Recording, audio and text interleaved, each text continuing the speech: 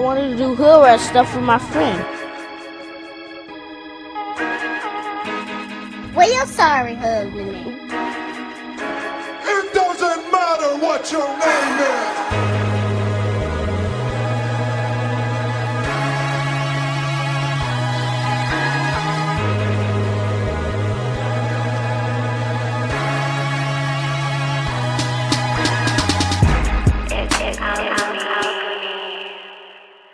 August 27th, Friday, episode 111 of The Hezzy, brought to you by basketballgods.net.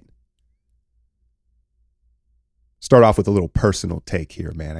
I gotta get off. I'm taking shots at the kids. It's funny, man. My 17-year-old, she loves to throw out, "Why are you so judgmental? Don't judge me." That's her defense to everything. And my response is, life is judging. And I think the interesting thing is you see with Gen Z, they need to understand that everything they do is being judged, whether they like it or not, right? And the sooner you can accept that, the better. So don't do and say things that misrepresent you. They do some wild shit. They say something. Don't judge me. You're being so judgmental. Yeah, that's human nature. That's how we survive. It's instinct. Like, you got your ass out, you gonna be judged. You got a dirty ass car, you gonna be judged. You can't pick and choose where you're going to be judged. It's the whole package. Every day you get up and step out into the world, it's a representation of yourself. And I just noticed with the kids today, they have this cop out. You're so judgmental, don't judge. No. That's how the world works. There's my little get off my lawn rant to start this thing here. Obviously the off season, but there was a lot of drama. Obviously games aren't being played. Free agency is kind of settled down, but it's a year-round sport when it comes to the social aspect, I guess, of the NBA and these things, and everybody's so tapped in, right? Unfortunately, the news out of Golden State this week is of the domestic kind. Dell and Sonya have split after 33 years of marriage. And it's kind of getting ugly, right? Both are accusing each other of infidelity. Sonya fine as hell too, right? You know Steph felt a type of way at the sleepovers, right? Hey, Steph, is your mom going to bring us some popcorn? No, but Sonya, she looks like Vanessa Williams, right? So, she fine as hell. I think we all have seen that over the years, but you know damn well the Splash Father was doing his thing. Shoot or shoot. And to be perfectly honest with you, Dell looks like a scumbag in the face, right? Look, Dell kind of looks scummy. No, man, obviously, I don't know what this is, but the other part that was not lost on people was it was announced on poor little Schmiegel's birthday, Seth Curry. I don't think it bothered him though too much, right? Because I think at this point, Seth is used to getting the short end of the stick. I think it's happened his whole life. Can you imagine, Christmas time, Steph always gets the toy everyone wanted, and Seth gets the alternate version. Steph gets a Batman toy, and Seth gets a Robin toy. Steph's a Ninja Turtle for Halloween. Seth's Splinter. All right. I'm going too far. Don't judge me. Speaking of Seth, I saw a Sixers rumor going around of Tobias Harris for Colin Sexton. Now, if I'm Cleveland, there aren't too many good players I would turn down in a deal for Colin Sexton, but Tobias in the back end of that bag, yeah, no, I ain't gonna do it. So would Philadelphia then give Sexton a big bag back in exchange? I don't even know. It's just a rumor, but yeah, I thought that was interesting. Daryl Morey, we know he's a wild dude, so we'll see what that Sixers roster looks like come opening night, because you see all the posturing with Ben Simmons, and we'll see how it plays out here. You see Nerlens Noel is suing Rich Paul for, a cold $60 million or so in potential lost earnings. Look, I remember when that happened. Noel turned down a $70 million deal from the Dallas Mavericks. He had his first good season. He was healthy. They're like, all right, we're going to pounce on this kid as our starting center. He turned it down and ended up getting like a $4 million 1-year deal. I was like, damn. You know what came to my mind? I was like, look, Rich Paul and this Clutch team, they must be paying these dudes in other ways under the table, right? Because Rich Paul has quietly mishandled a bunch of his clients.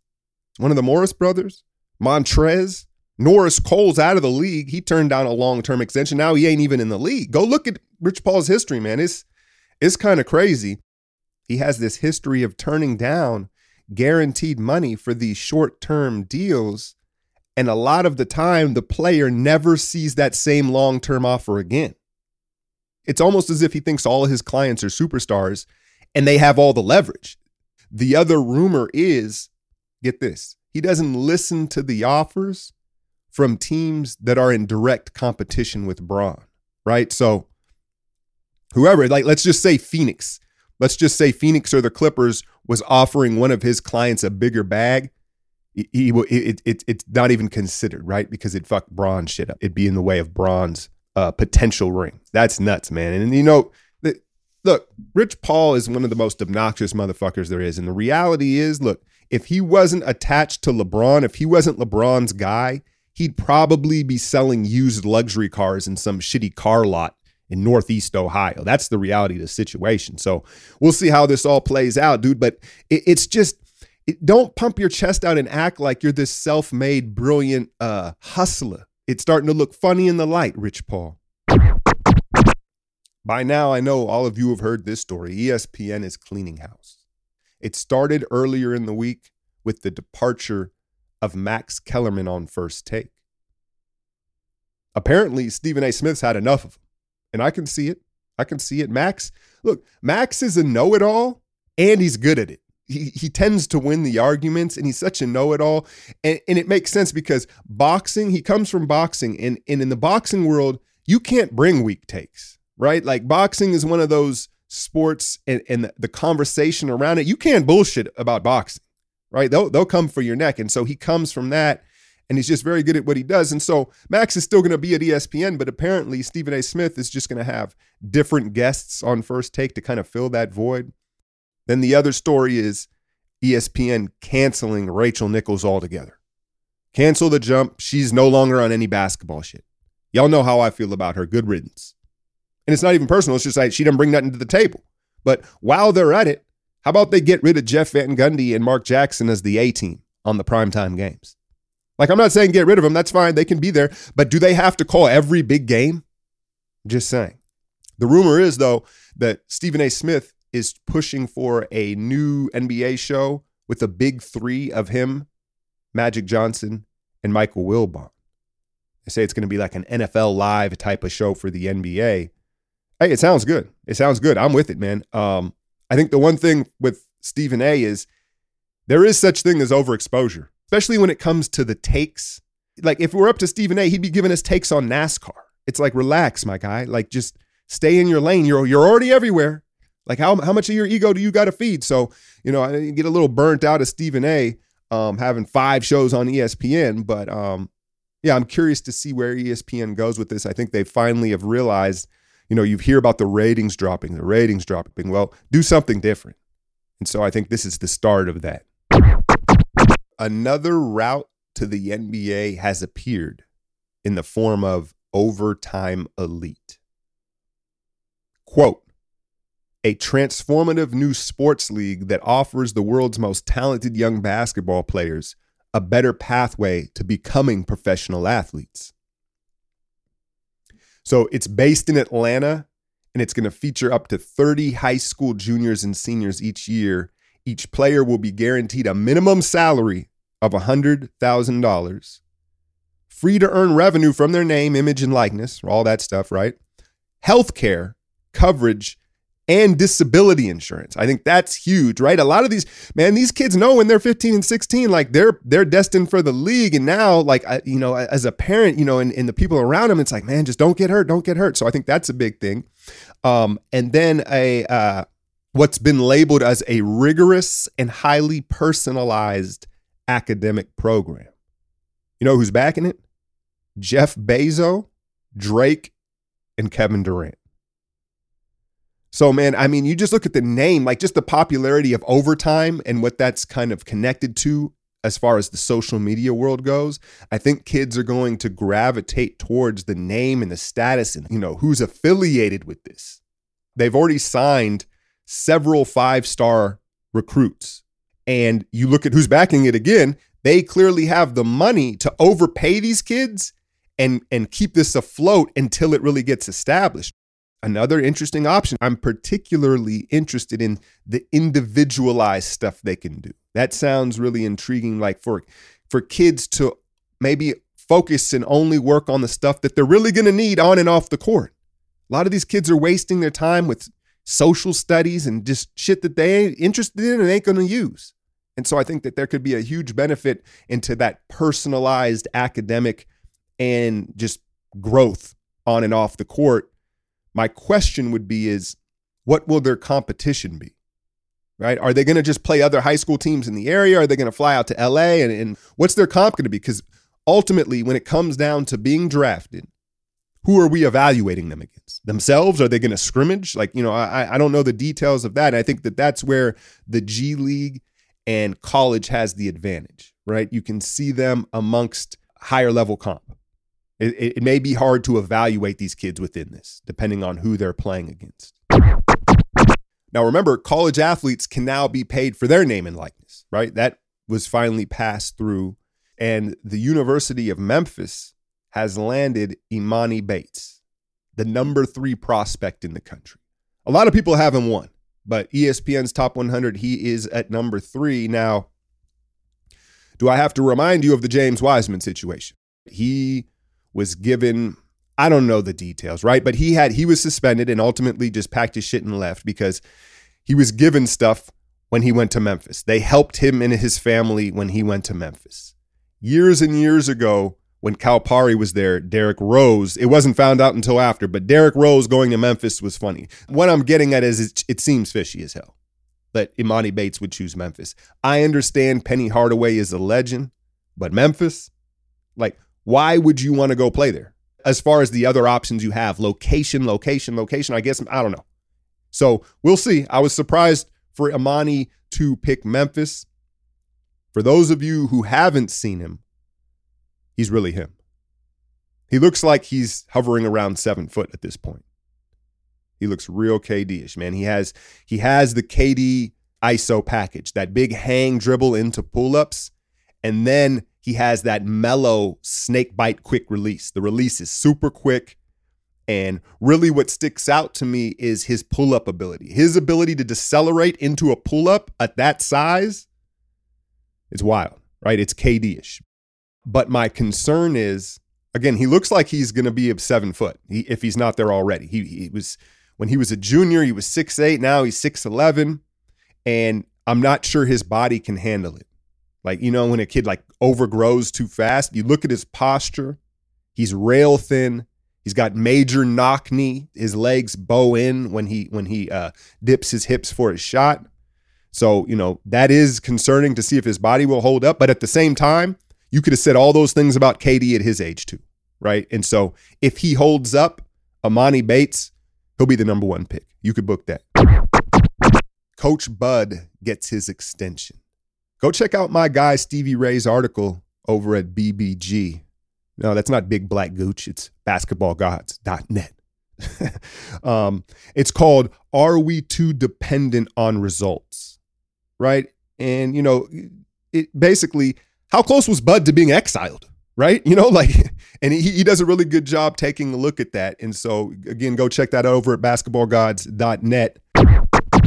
I was looking in on my patron Discord last night, and I saw someone proposed a trade. I don't even think it was one of anybody on the Patreon. I think they got the proposed trade from. It looked like a Bleacher Report thumbnail or something like that.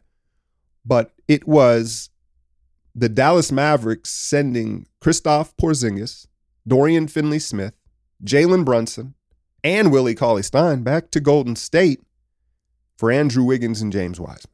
Now, the response amongst Warriors fans was not positive, right? We didn't like it. We didn't like it. What? That's nasty. I'll tell you what, though. I don't hate it. Would I do it? No. because I don't believe in Porzingis' health. And neither does Dallas. That's why he's available, right? But Brunson and Finley Smith, they're underrated. They would fit right in.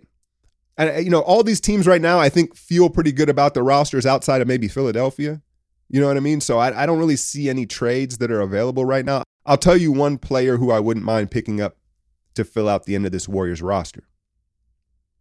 Rajon Rondo. Believe it or not, I've heard this from a lot of different sources. All the young players that he's been around the last few stops say he has been the best mentor they've had. And you put him in that second unit with all those youngsters, and then you get playoff Rondo when it matters. Whoever gets him, keep an eye out, because look, the Lakers want him back. The Clippers want him back. What does that say? All the contenders want him back and are trying to keep a spot open for him. But maybe he wants a new look, a change of scenery. He kind of seems like he likes to roam around and be kind of a mercenary. So I know that I just did a Chris Chiozza video on Patreon last week talking about that backup point guard spot and what he brings to the table. But, again, if Rondo was interested in coming to the Bay, I think that would be a nice pickup. As we head into the NFL season, I want to give my quick thoughts on my Niners here. And again, I'm going to cover probably the first 4 games until we get into the NBA season. I'll cover those on my Patreon. Have some fun with that. Look, if they're really going to roll out this dual quarterback thing, to me, this is just another example of Kyle Shanahan's arrogance. He is going to try and do something that no one has ever been able to do successfully, right? But Kyle and his God complex, he thinks he can make it work. I guess it hasn't officially happened yet, but that's what people are anticipating. But, ultimately, Jimmy's going to give the spot up, right? One way or another, whether he's on his back or he's throwing it to the other team, he's going to give it up. So I don't think it'll last long, but that's what worries me about Kyle, right? It's his arrogance and his ability to manage people. But I don't want to get too far into that. As far as young Trey Lance goes, and everybody is talking about, the touch or the lack of touch in his throws. I can't really speak on developing touch as a quarterback. I'm not going to speak on that, but I will say this. You don't learn touch in hoops. You either got it or you don't, right? When you talk about the release on a shot, oh, he has touch. You either got it or you don't. So I don't know if that's one and the same or not, but we'll find out. My guy Kyle was asking me about this here, and some of you fight fans. Sunday night, Jake Paul versus Tyron Woodley. I think that there's just too much money behind Jake Paul, and no one wants that money train to stop yet. And so I think Woodley takes a dive. What's Ty Woodley going to make? $5 million, something like that, right? I don't blame him at the end of his career. So all this trash talk, the hype, and all this stuff, it looks really good. I expect Jake Paul to put him down because, again, there's just too much money involved. Patrons, what's coming up next week for y'all? I have a dope doc piece that I'm working on. I'm really excited about. It's a blast from the past in Warriors history. And expect that Tuesday, Wednesday of next week. This is The Hezzy, brought to you by basketballgods.net. I'm out, y'all.